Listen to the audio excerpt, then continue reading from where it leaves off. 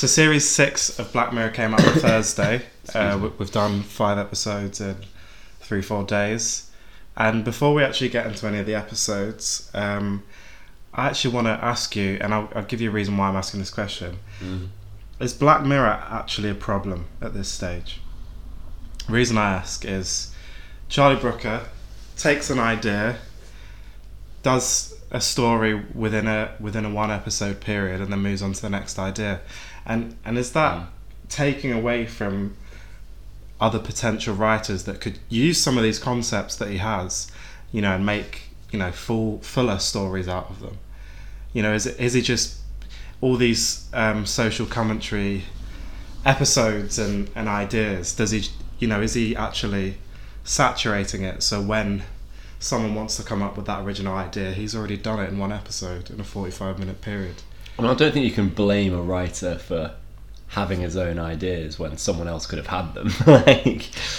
But it's like there's concepts that he ties up within 1 hour that maybe have scope for the idea to actually be, really well explored. And I'll come to that kind of later on in the podcast. But is that just... There was an argument we had earlier on where I said people can't write concise stories anymore. That's why everything's got to be a series. But you kind of disagreed and said, well, that that's the whole point of film. Being able to have a concise... Yeah, well, I think Charlie Brooker, what he's done with Black Mirror is created one of the few remaining anthology series that stands up as a sort of evidence that you can still do the short story in modern entertainment. Obviously, because we look at TV and film in these episodes, we often come up against the problem of them being completely different mediums and they have different goals. When you set out to write a movie, that's a very different task to when you set out to write a TV series. And I think recently we've been seeing the two things become less distinguished from each other. They're becoming more similar. And Charlie Brooker is doing the anthology thing.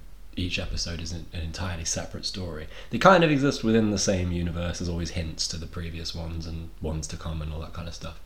But they are individual stories. They're standalone pieces, and they're the short story. And that's fine. I mean, writers have been doing collections of short stories forever, right? And I think more writers should be doing this, really, than writing these sort of long, drawn-out TV series or even worse now, series of movies. It takes years, these massive cinematic universes. You know what I'm talking about.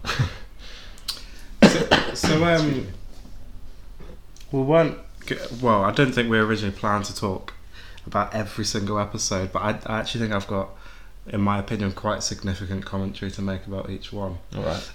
What was your favourite episode? Stand out of season 5, you mean, right? Season 5. So this latest season, 5 episodes. Lock Henry.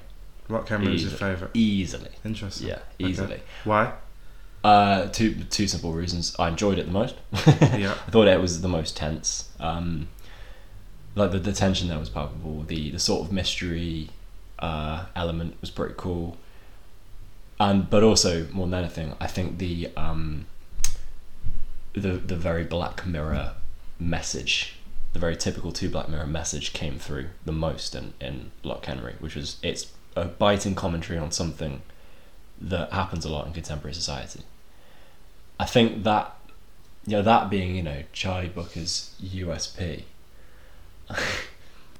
That's sort of he's sort of moving away from that in season 5 a little bit, in my opinion. It seems like some of these episodes didn't really have a kind of social or they weren't like an allegory for anything very obvious, apart from Lock Henry, which was very obviously a comment on our consumption of true crime documentaries.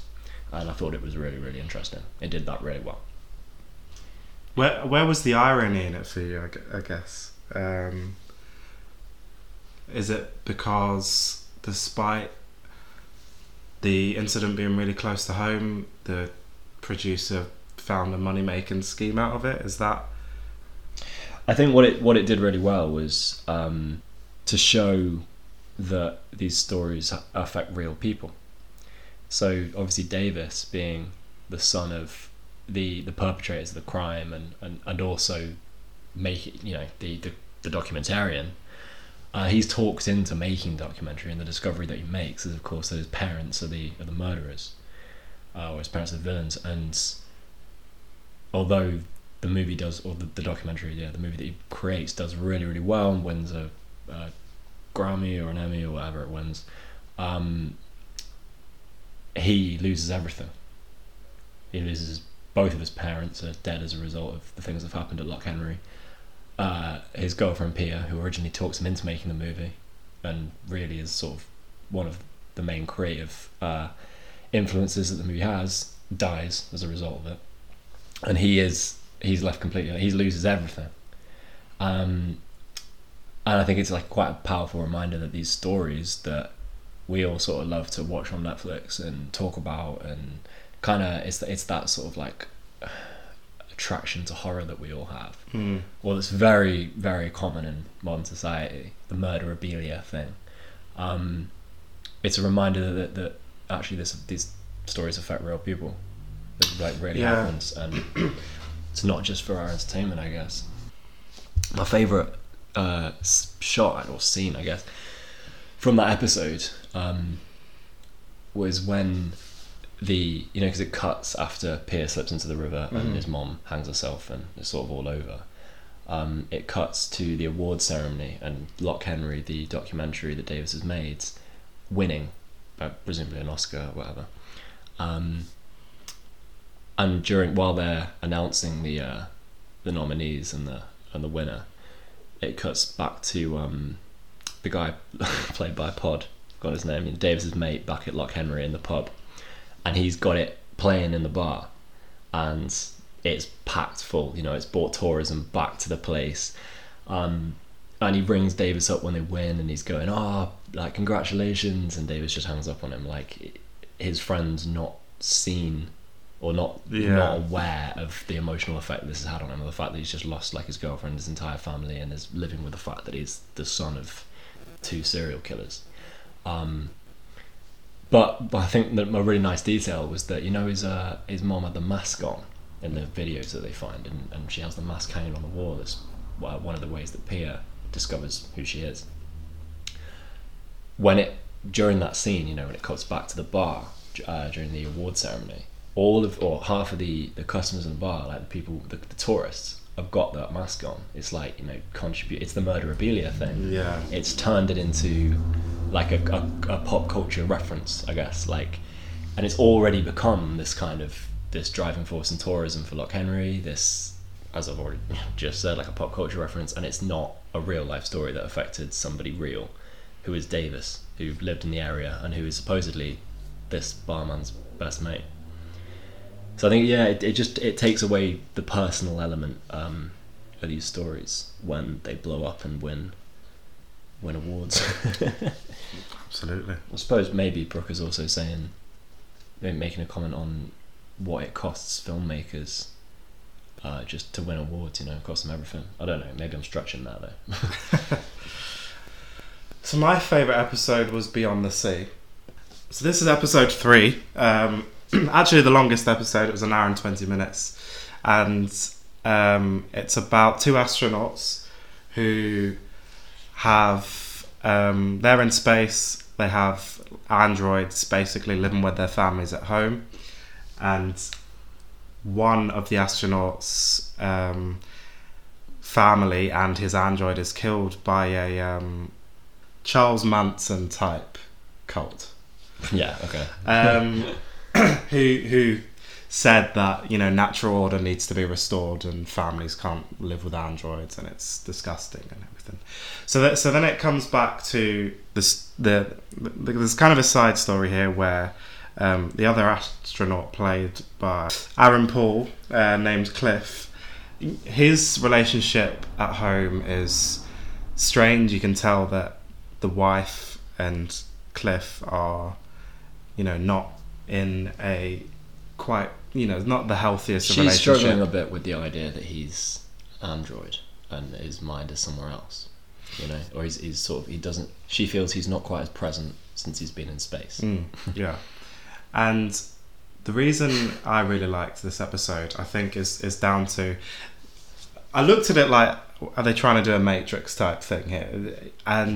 But what really came was, I think, a really nice spin on that kind of concept. And I thought the tension specifically within, you always felt like you knew what was going to happen, and then there was all these tiny shifts, where Cliff gives David, the other astronaut, his key to kind of use his body, his android body in the real world, to go and paint and talk and spend time with people. And what ends up happening is David, the other astronaut, who was a much more loving husband, let's say, almost starts to woo Cliff's wife. And I, throughout the first 45 minutes was like, oh, well, this is going to happen. This is going to be awful. Cliff's wife's going to have an affair with this other astronaut, and it's all going to be under wraps, and that's going to be really uncomfortable to see. That didn't quite happen, but the uncomfortableness remained. And we get to the point where the wife tells Cliff, he made a move on me, and then the astronauts millions of miles away in real life have those confrontations. And then I thought, okay, so it's going to get to a natural point where David, astronaut in space, kills Cliff and replaces replaces Cliff and lives through android Cliff. I was like, that's definitely going to happen. And then it doesn't happen, and I'm thinking, okay, is it just gonna, is this episode just gonna end? So I'm on this roller coaster of thinking one thing's gonna happen and something similar happening, but it's still being quite really haunting. And obviously it kind of ends with Cliff, real life Cliff, as when he's in the android body, being called back up for a mission, gets sent out into outer space to work on the ship that they're on. And there's this really tense 45 seconds where, he realises that there's nothing wrong with the ship. He tries to get back in the ship and no one's there to answer. And then again, I'm still going, okay, this is how he kills him. Yeah, you think David's not going to let him back in. And then the green light flicks on. And it's like, maybe this is just going to end, and actually it's going to be, a really amicable situation. And then it's just that, where's my keys? And they're in his pocket, and he just hands them to him, and he had a shave the morning before, and you thought, what's he preparing himself for here? He's preparing himself for something. And I don't know if you felt that at that point as well. For some reason, him shaving meant everything to me, like something's definitely going down because he's shaving. I don't know why that was significant, and I think I have to kind of respect, again, the writing to, for some reason, make me feel like that was such a significant point. Cliff takes the key, runs to his pod, becomes the android, and sees that his family is also being slaughtered by David, the other astronaut, and in his body, in his own body. That's one of the most horrific moments in the episode for me, when Cliff goes into his android, becomes his android, and he himself is covered in blood. Like he's in a way he's done it. But of course he hasn't. Yeah, and for me, now we mentioned the Black Mirror losing its identity, I think, and I agree. I think this, along with Lock Henry, I think this was the other one that really brings you back to season 1, season 2 of Black Mirror, where it's like really hardcore stuff, and it's chilling. I will think about that episode for a while. I hate space stuff. But that but the thing is as well, it's really funny. I loved USS Callister from season 4. The Star Trek. I loved that episode as well. But for some reason, there was something in this that just the fact that you knew that something bad was looming the whole way through. And it did happen, and it was worse than you thought it was going to be. And I just loved it. And again, for me, the fact that was actually in a 1 hour and 20-minute period kind of completely defunct my belief that you can't write a concise and brilliant story in a short amount of time. I honestly think constraints are what create the best writing. Like a short period of time, you know. The short story is the best, in my opinion, and I think this is a opinion that's quite popular. The short story is the best medium for good drama. You start in the middle. You don't have an obvious beginning point. You start and the drama is already happening. You start and you're in the middle of it, and that's what Black Mirror has always done really well, especially with this episode.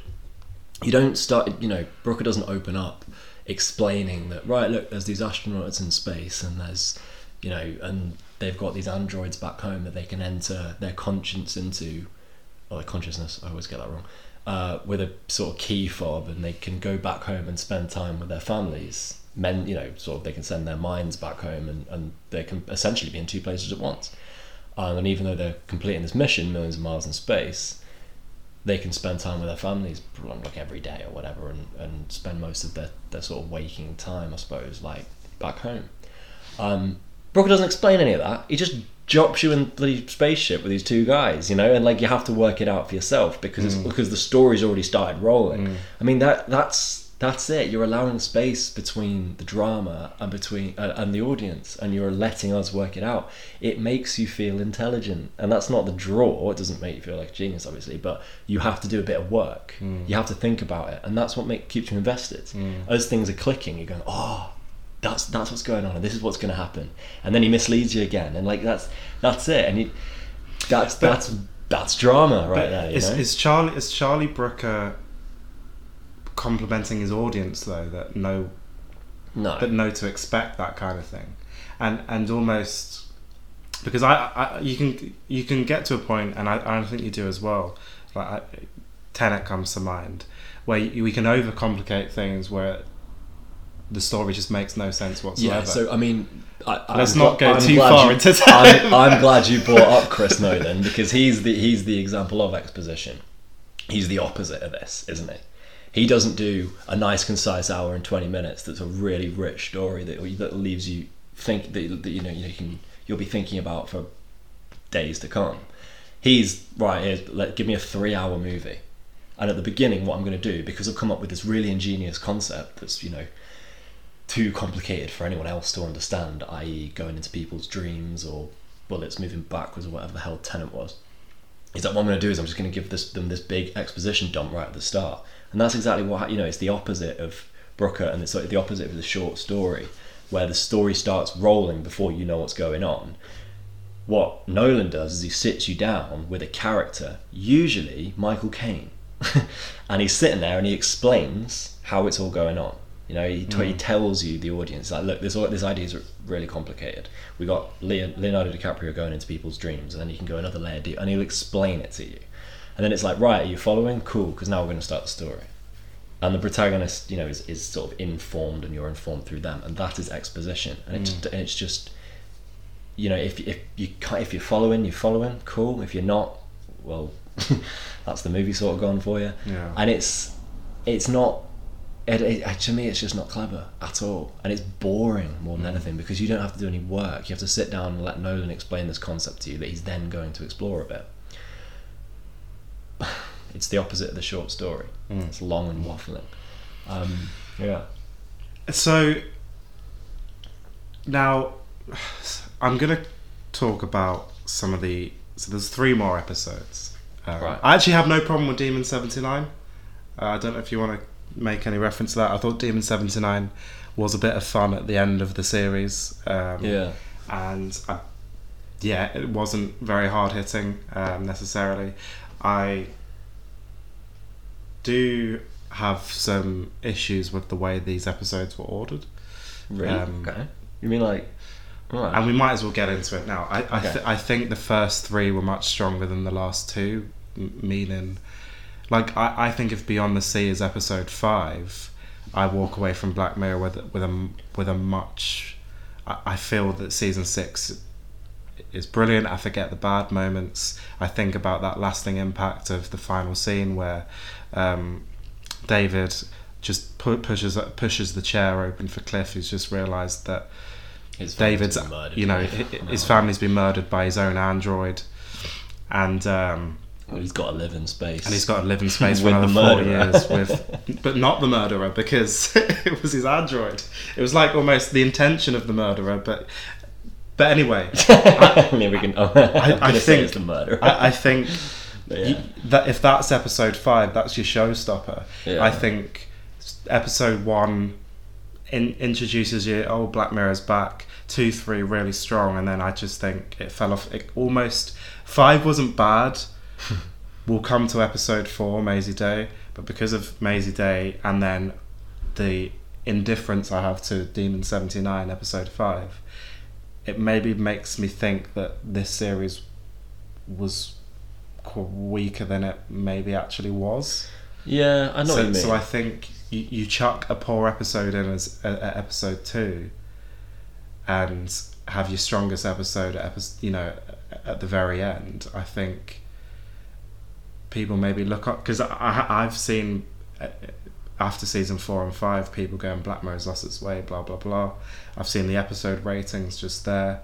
Episode 1, 2 and 3 rated pretty good, 4 and 5 not so good. And I think episode 5's Demon 79 is probably rated worse because of how poor episode 4 was rated, because people hated 4 and then are disappointed with 5 as well. It didn't bring you back to like, oh my god, that was great. Funnily enough, right, that is Netflix and it's not Charlie Brooker and team. And what I mean by that is that traditionally with an anthology of short stories, it's in book form, right? And I might be alone in this, but when I pick up a book of short stories, I don't read it cover to cover. I don't start with the first one and read them in order. I kind of pick out a title that seems interesting, or that's not the purpose of a book of short stories. You don't read it like a novel.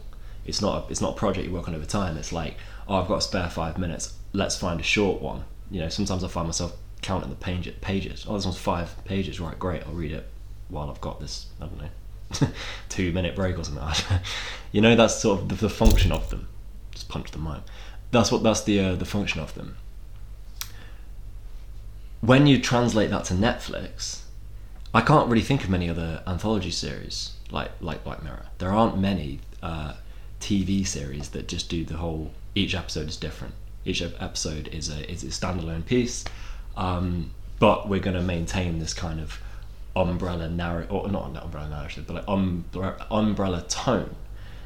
We're always, talking about the threats that technological advancement poses or whatever. It's obviously got a sort of undertone, but each episode is its own thing. Now Black Mirror is kind of standalone in that, but when it translates to the screen, you've got to deal with the format of Netflix, and you don't go on to Netflix and think like, which episode should I watch? I mean, you do when it's a sitcom maybe and you've seen it all twice, but when Black Mirror releases a new TV series, you watch it like any other TV series. You hit play, and when the episode finishes, it'll automatically start playing the next one in 5 seconds. You watch them in order, and so it gives the series a kind of flow, I guess. Like your impression of the previous episode affects you going into the next one.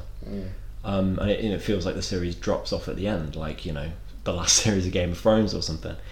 If you picked out the really good episodes of of Black Mirror, not just from this series, but not just from season 5, but from all of them, from its conception, and you just picked out the really, really good ones and you gave those to someone, they'd think Black Mirror was great. I don't remember every episode of Black Mirror I've ever watched. There's ones that have definitely stuck with me, and there's the ones that haven't, and that's, I think, the case with most anthologies, short story books or whatever. You forget the bad ones, or you forget the ones that don't resonate with you, and that's fine. But I think Netflix is dictating that we see this, and Brooker's fighting against it, but I think Netflix is dictating that we see it as a TV series like any other.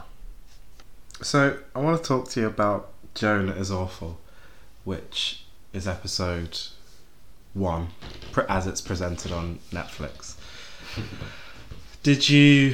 What did you think of that episode? Did you like it? We got multiversy towards the end, and after just sitting through Spider-Man across the multiverse, it kind of felt a bit jarring. But as an episode, what did you think of Jonah's Awful? I guess this is the one that I'm mostly ambivalent towards. Okay. I didn't have a sort of strong. It didn't leave like a lasting impression on me. This one, it kind of felt a bit like an excuse just to sort of like drop in loads of big names. Salma Hayek, Michael Cera, being the two major ones. Annie Murphy, I guess, as well. Yeah. It was kind of like getting loads of big talent or whatever, and sort of have them play themselves. Like it's meta in that they're referring to their actual names, and yeah, I guess it's unique in that it's maybe the episode that most overtly sends for Netflix. So, I liked the tone of Jonah's Awful, but I had a huge problem with the plot because I think personally, now I know stories, quite often at this point are, slight adaptations of things that have come before. You get Game of Thrones, or you get 300, and loads of different similar things come alongside them. Like after Game of Thrones, you got The Witcher, Vikings, and for me though, Jonah's Awful felt like a complete rip-off of, and this is interesting, a South Park episode from 12 years ago. Really? And I mean a complete and utter rip-off. Now, and that's all I was thinking about from about as soon as the hook was that she had agreed to the terms and conditions. As soon as that came in, I went, well, this is just South Park. And I'll give you the premise really of the South Park episode. I reckon Brooker's the kind of guy that's watched all the South Park. Well, but this is what makes me more suspicious. Do you think do you think this is like, you think he's thinking, no one will remember, and he's actually ripping it off? Series 15, episode 1 from 2011, South Park, is called Human Sent iPad.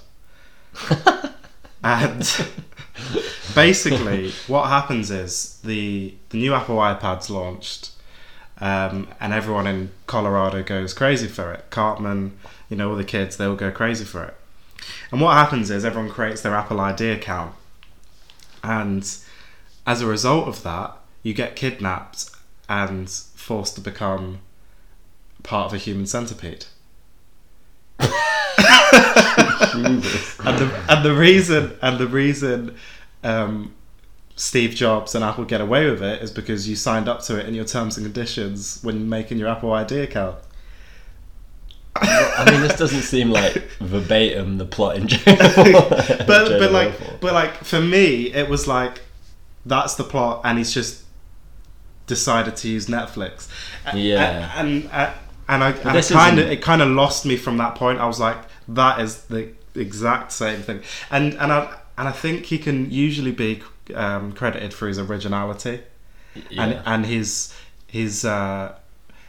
the fact that he is able to look at social cues and criticize something from a social angle kind of before everyone else starts looking into it that deeply.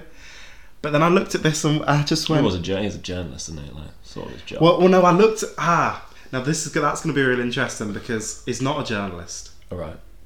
I thought he was. He was a cartoonist. Oh. And then...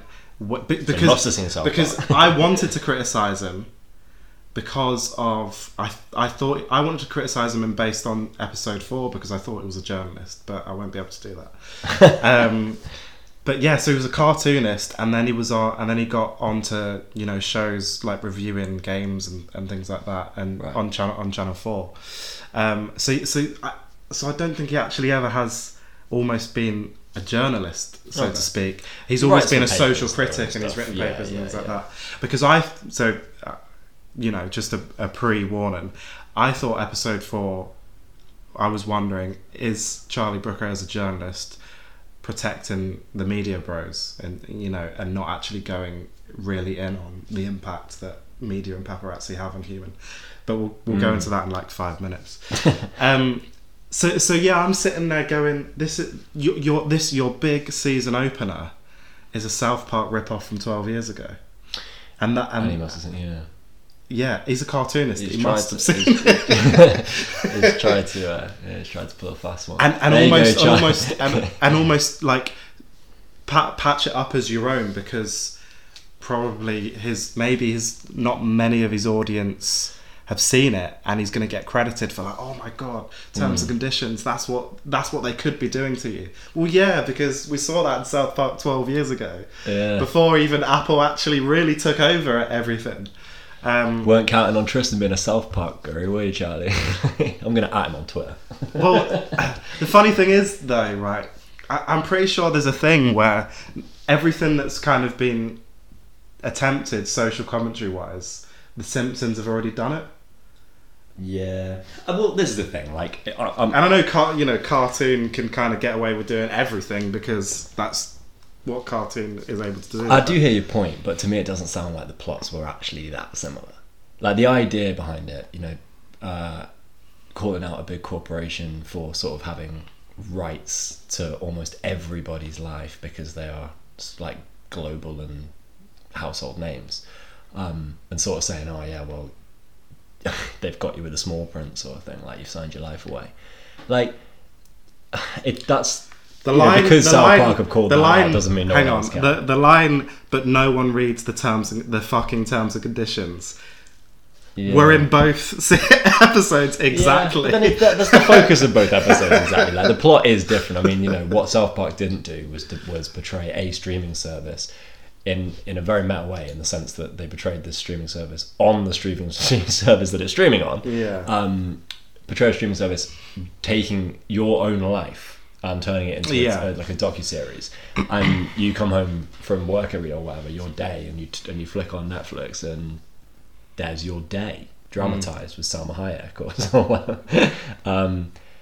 And I don't know, that's the comment that Black Mirror is making with this episode, isn't it? Like, it's more than just sort of what have we signed our lives away to by letting all these massive corporations into our homes. It's also like, oh, imagine if there was a docuseries about your life, and wouldn't that make you reflect on what kind of person you are? Because I think what got away in this episode was that Joan actually is awful. Like, whoever Joan is, whether it's Annie Murphy's version of Joan or the level 1 real Joan or whatever, because it gets all meta at the end, doesn't it? And the point is lost for me. Joan actually is awful. She's not awful. Well, she cheats on her boyfriend with an old flame, and then goes back and has dinner with him on the sofa that he's cooked and obviously put time into, and she's unhappy in the relationship and unwilling to say anything. Like she is. I think Joan's stuck between a rock and a hard place. Well, I didn't have the sympathy for her. No, I didn't necessarily have sympathy for her, but I was like, yeah, but okay. But it's interesting because, like, I thought it was like the subtleness of, like, okay, some of the things that she's done are quite bad, but actually, probably most people's lives, you look into a day in their lives, and there might be something quite dramatic coming out of it. Yeah, of course. Like, everyone's up to dodgy stuff somewhere, aren't they? Like, but what didn't make sense to me about this episode was that Annie Murphy playing Joan, if you are following so far, has a therapy session right at the beginning of the episode. She says, "Oh, I don't feel like the protagonist of my own life. I don't feel like the main character," and that's sort of a comment on the fact that she isn't. She's actually unaware that she is a TV show. She's data, and she's actually a portrayal. She's an animated likeness of Annie Murphy playing a character called Joan, who's based on a real person called Joan, and that's the sort of the AI becoming slightly aware of it, I guess, right?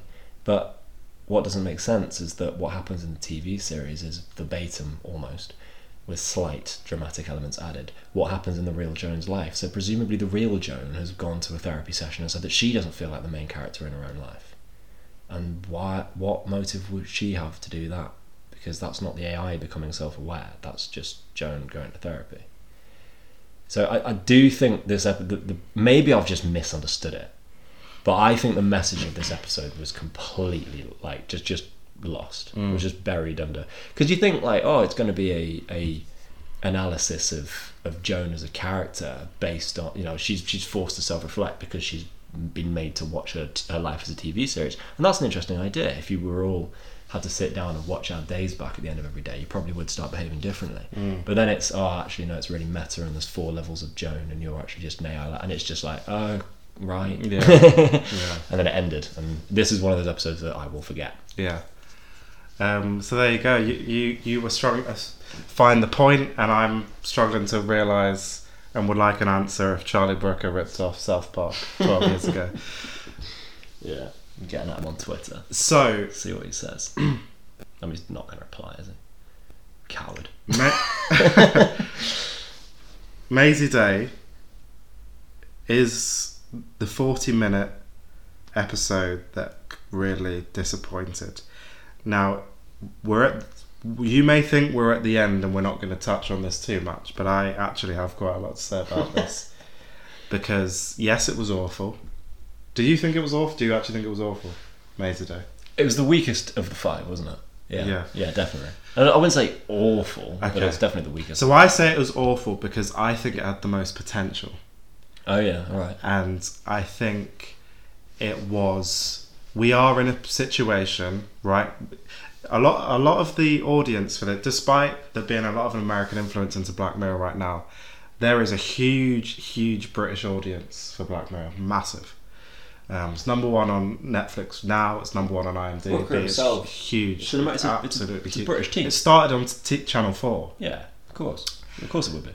We are in a situation over the last 5 years where we've had quite a few public, you know, situations with celebrities that have maybe taken their own lives, and not because of media or anything like that. But media's played a significant role. Have played significant roles, clearly, in the demise of certain celebrities, and almost there's something in the media feeding the public all these stories, and the public wanted more and more, and on the other side of this, there are actually humans that make mistakes, and they're in the public eye, and they're in the public eye their whole life. And I actually watched while the Prince Harry stuff's going on in the courts, there was a documentary last week on some other people that the media has had massive impacts on their lives and things like that. Like it was looking into the phone hacking scandals and stuff like that. And Charlie Brooker and Black Mirror had a real opportunity. The episode started with this paparazzi taking a picture of a famous person coming out of a motel, supposedly just had an affair with another man, so, you know, exposed as gay, having an affair, blah blah blah, and then he commits suicide. And I looked at that point and was like, okay, Charlie Brooker's going for it here. This is the thing. And what it turned into, that became irrelevant. And there was a scene outside a club where the paparazzi were like harassing a star and calling them names, and that became irrelevant. And it became a situation where a famous person committed murder while on drugs, and there was this chase. She disappeared. No one could find her, and it ended up being. She gets found. She's locked away somewhere, and the whole big secret is she's not a murderer. She didn't hit someone with a car and go into hiding and feel loads of regret. She turns into a werewolf and she eats people. Now, I think the real story in this here is the fact that the impact that paparazzi, public life, and the media can have on human beings. So why was it written that this person that disappeared after doing something quite sinister why, that should have been necessarily the discovery and the impact from that, and maybe the paparazzi go too far, kind of exposing her, and the media expose that she's, some awful human on drugs, hitting people, hit and runs, blah blah blah.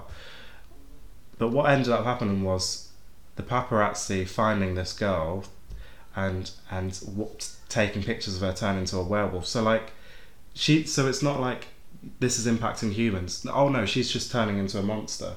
Yeah. So it's not like so you disassociate from the kind of emotion around. I think I know what you mean. Subject. Yeah. There's not a palpable point that comes through in this episode, is there? Like there is with so many other Black Mirror episodes. It's like the last line is the last line's a kick in the teeth. Yeah. And that's what short stories so often are. A friend of mine always says they live and die on the last line, and I love that. Like that's really true. The sort of the final moment of a short story, when it's sort of all revealed to you what's going on in such a sharp, punchy way, that's the power. And Brooker's always done that really well, to leave an impression and leave you thinking about that aspect of modern society. And that doesn't happen here. He's not trying to do that. I think he's tried to play about, and I don't think this was the episode to mess around. Demon 79 was a pretty fun, quirky way to end this. That was the place to have fun. That's what I felt. I felt like something really important could have been explored here. The fact that humans and let's say the average person, for some reason, lust for these scandals. These celebrity scandals that don't impact your life at all, but you want to know about and you want to expose them, and the media, harass people, and paparazzi are, forever waiting outside people's homes to watch them slip up. I think there was that very first 5 minutes where the pap takes the photo, the guy tries to pay her off, and he couldn't see another way out. So I'm going to defend the episode. There was, for me, 2 seconds. There's the story, and I think what's the story there? People need to see how it affects something people, like that but play we know. out. No, but we don't know, because we still lust for it. We still pick up the newspapers. So we still want to see it. What should Brooker have done with this episode? I think Black Mirror over the years has looked at social media, these things that take over our lives, and gone, this could be the impact. Yeah, and he didn't. And he missed an opportunity to do that with this episode. That should have been there here. So I mean, this. Yeah, I kind of see what you mean. There is definitely an opportunity for Brooker to have rounded this episode off with this is what could have happened with the, with the current state of photojournalism. But he does that in the first, as you say yourself, he does that in the first 5 minutes. We all know with the impact of I mean, maybe not everybody fine, but I think for the most part we're aware that paparazzi are kind of parasitic in their approach to work. It's like Hollywood. It's the world of Hollywood, isn't it? It's the sort of culture around it, culture around celebrities and gossip and Hello Magazine, whatever. I mean, I'll check Love Island in there myself, and influencers, but I think there was still a message in this, and in my head, this episode was just a big fuck you to the media, because what happens is you open with a character who you don't like, and Brooker usually does this in the reverse. Usually you open with a character and you don't know anything about them, and then they're revealed to be the villain at the end. Shut Up and Dance comes to mind with that one. But in this episode, you start off with this character, and she's taking photos of a celebrity, some public figure of some kind coming out of a motel, as you say. And you immediately see that she is almost directly responsible for him committing suicide, because she takes the photos. She has an opportunity to sell them to him for more than she sells them to the paper, because he comes out and says, please don't publish those, I can pay you for them, and his figure is higher than the amount that she actually gets. So I think there's a comment there, but you see her straight away be revealed to be a pretty soulless, well, pretty heartless individual, because she takes money and doesn't, and is quite easily moves past the fact that she is essentially responsible for a man taking his own life. Like, that doesn't affect her in the way that it probably would affect most people. And the other journalists, the other photographers around her are going, oh, it wasn't your fault, it's just the game, you know? So they're all kind of numb to it. There's your comment, you know, you're with your characters, and you don't like them. You don't like any of them, right? And then you see them going on this, especially our protagonist, going on this sort of bloodlust hunt for a woman who is also a public figure, a celebrity, who's also falling on really hard times for whatever reason, is on drugs, alcohol, you know, is struggling with substance abuse in some way, and has hit someone with a car, as far as we're aware, right? And she's fled to a super secure rehab facility, and this individual our protagonist has decided to track her down, the total invasion of privacy, and get photos of her in the rehab clinic, looking like, you know, like she's fallen off, looking like she's off the wagon, and selling those. And I mean, you know, her aim from the very beginning is essentially evil, right? It's, you know, whether you want to say it's evil, but it's amoral, isn't it? So we don't like it.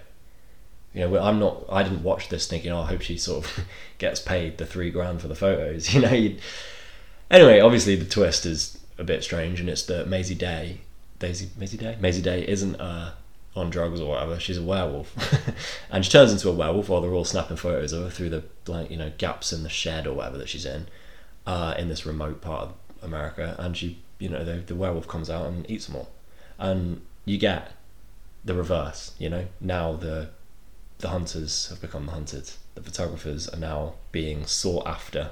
The way they're locking themselves, you know, they flee to the diner and they're locking the doors. They're trying to, you know, hide from it in the same way that, you know, your public figure is hiding from the relentless onslaught of paparazzi coming for you. And even, you know, Brooker sends for them even further when their final moments, when they even know they're going to die, they're still taking photos, you know. And then eventually, obviously, the final moment, our protagonist's best friend, or the other photographer that seems like he's the closest to her, is killed, and she kills the werewolf or whatever. She kills Maisie, and she goes over to the body of a friend who's dying, and instead of trying to help, she just takes the camera. So I mean, she's just got the biggest scoop of her life. She's got loads of photos of a werewolf being real.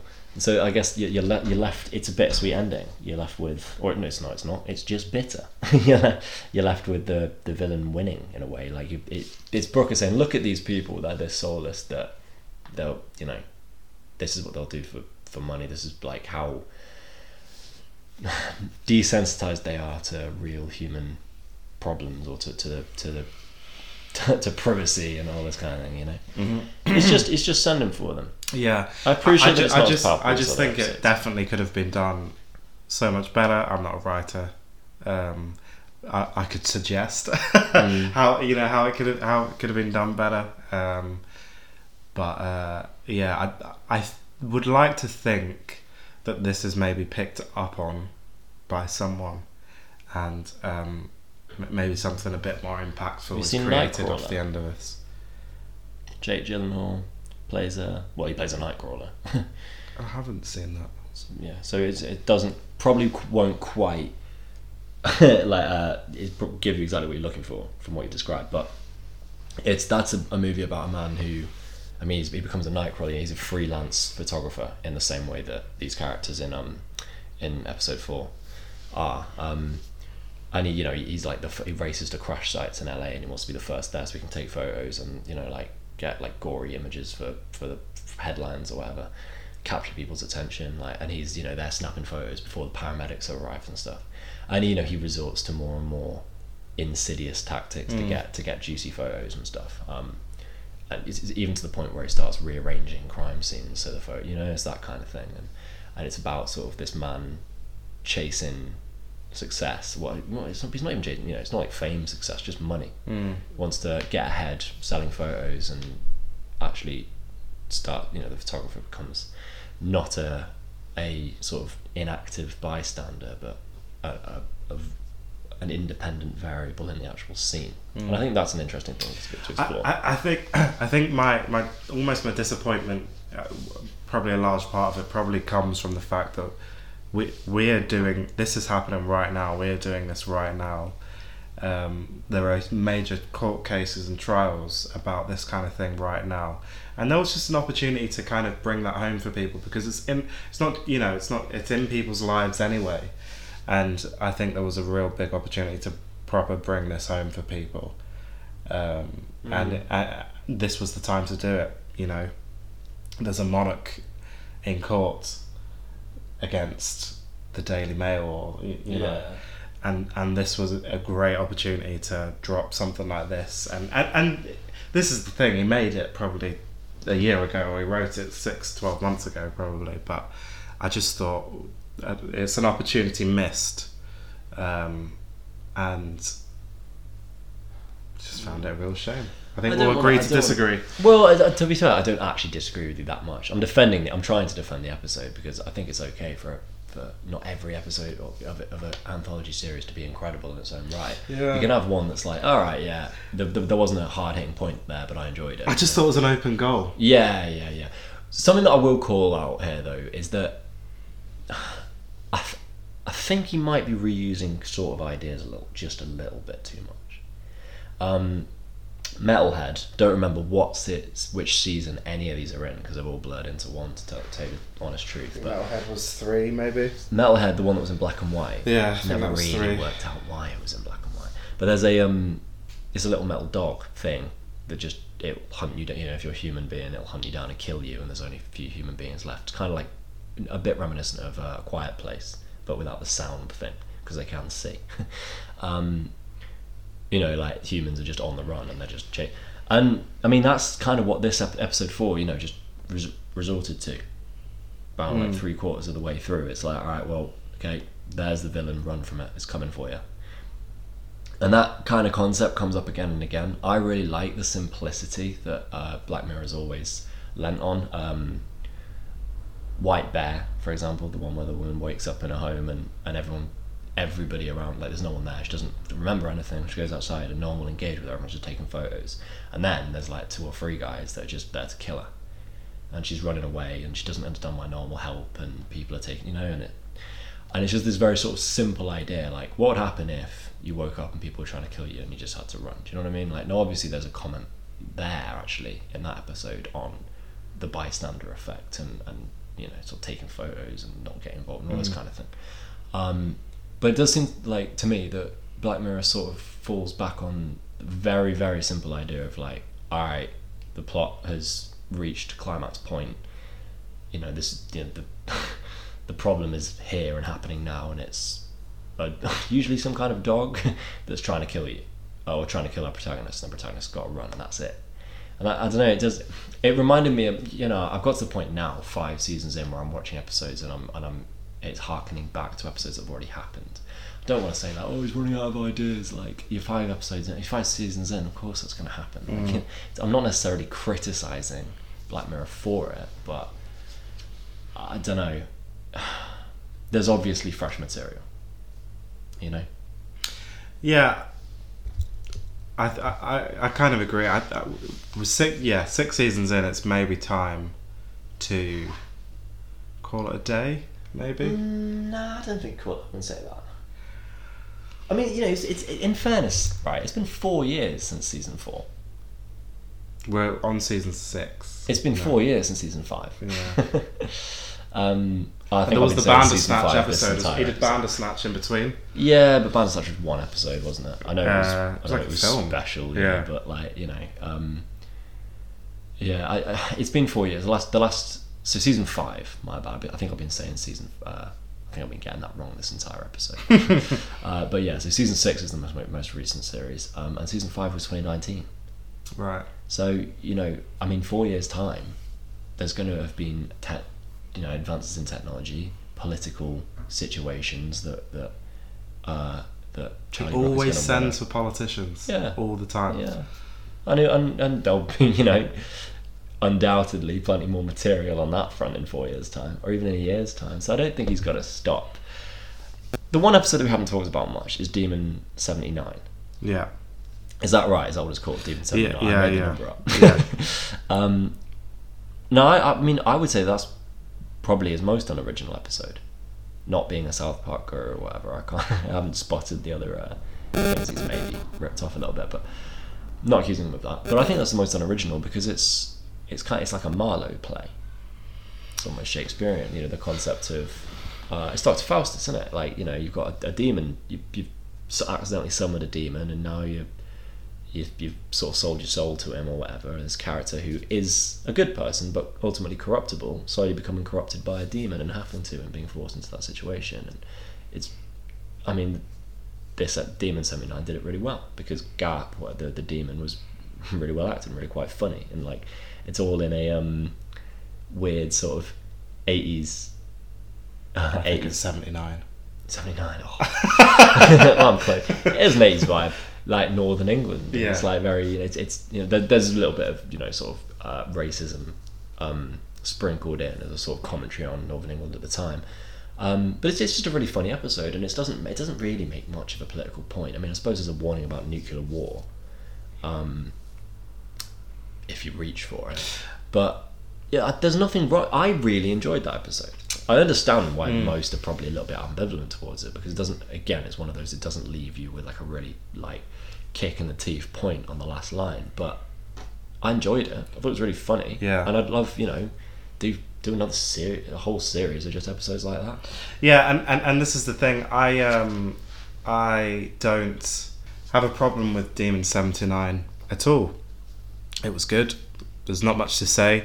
I had more opinions on the other episodes, and I think I'm not quite sure about create more series just like this, because I think it would maybe lose its identity. But yeah, I don't mind episodes like this thrown into seasons. I'd rather you don't try anything at all than start exploring something and then just completely drop it. And this was just like a recreation of something that's been done before in a really completely different way. Whereas like I say, and I'll definitely die on this sword, I think Maisie Day something was started and it was not bothered with. So I definitely prefer episodes like this, the way it was presented on Netflix. I know you say it's Netflix's fault. I still think you could have just gone, make this one episode 5. Oh, you could go a step further. Just and you could say, why didn't you just release another 3-episode season? Because he did that 4 years ago, 2019. It was just 3 episodes. Now I don't remember which 3 episodes they actually were. So it was Strike and Vipers, which people hated. I didn't mind that one. I didn't mind it at all. I thought it was fine. It was Rachel. It was the Miley Cyrus one with the robot. Yeah. And then there was the one with and then there was the good one, the really good one in the series, Smithereens with Andrew Scott, where he plays a cab driver. Good. See, all 3 of those were strong and very true to Black Mirror's kind of like objective and tone. So maybe I don't think there's anything wrong with just releasing 3 episodes. I guess it's been 4 years and the audience wants more. I think people would have been disappointed if it just dropped 3. So getting a nice 5-episode series is better. There is something. I think there is something in some of the episodes being weaker though to make the other ones even more impactful. Yeah, there's nothing wrong with occasionally Black Mirror not being missing. Quite as Black Mirror as the episodes either side of it. Like there's nothing wrong with that. Yeah, I don't know. It's a good series. That's alright, isn't it? Something that did stand out to me a little bit with this latest season is that Netflix is trying to get on board with its own criticism. So I noticed somebody tweet in response to, I've retweeted it on the Green Prince account, like somebody wrote about Jonah's Awful being a commentary on Netflix, and saying, oh yeah, like Netflix is skewering itself on its own platform, and Netflix retweeted it. And to me, it's like a sort of evidence of Netflix kind of green lighting its own criticism and being like, oh yeah, like look at us, we're self-aware, and like we're kind of on board with you guys, shaking your fists at the terms and conditions and all that kind of thing. Like it's a big corporation trying to get on side with the little guy in a way, and it kind of makes it more sinister. It's like laughing when you're the butt of the joke, like as though that takes attention off you. I don't know. It doesn't sit with me right. I don't like. I think Black Mirror criticizing Netflix on Netflix's own platform is one thing, but Netflix saying, "Oh yeah, do more of that," is another. You know. Yeah, it is sinister. It's trying to portray itself as not necessarily the bad guy. Yeah, we understand that this is happening. We can do self-aware criticism. But are Netflix going to change how they operate as a result of this? Absolutely not. Because I think Lock Henry almost is, another commentary on that as well. Netflix allowing something, an episode such as that, when Netflix is probably, the share price has skyrocketed because of things like Making a Murderer and I can't remember if The Staircase was on Netflix. I think it was as well. Yeah. And that's a weird one to name drop though. The guy about the American footballer that like committed 3 murders and they really struggled to prove it and stuff like that. And he had a brain injury. Yeah. And that's the self-awareness, inverted commas, is questionable, isn't it? Is definitely from a sinister perspective, because it's like Apple acknowledging that their lithium's harvested in mines in the DC and then Congo, and then releasing South Park style comedy on Apple TV or something. That's exactly it. Yeah. Oh yeah, we harvest in the Democratic Republic of Congo, but you get your phones. It's getting on board with both sides of it. Like, look, if we can also be the main distributors of our criticism, of our opponents, then I think it's you're trying to take the sting out of it. Well, yeah, absolutely, yeah. But I actually think calling yourself out for something before someone else can. Yeah, and I think this might end up having the adverse effect, because people watch Netflix. Some may know about the issues, but will just refrain from making it a thing because they want to continue using Netflix. Now Netflix shining the light on their own activity makes millions more people actually take notice of it. Yeah, but then just not talking about it and not addressing it. Face though, because we're not going to stop. We're not going to uninstall Netflix as a result. Yeah, the quality of Netflix, I think, is reducing quite significantly. Yeah, but that's a different thing.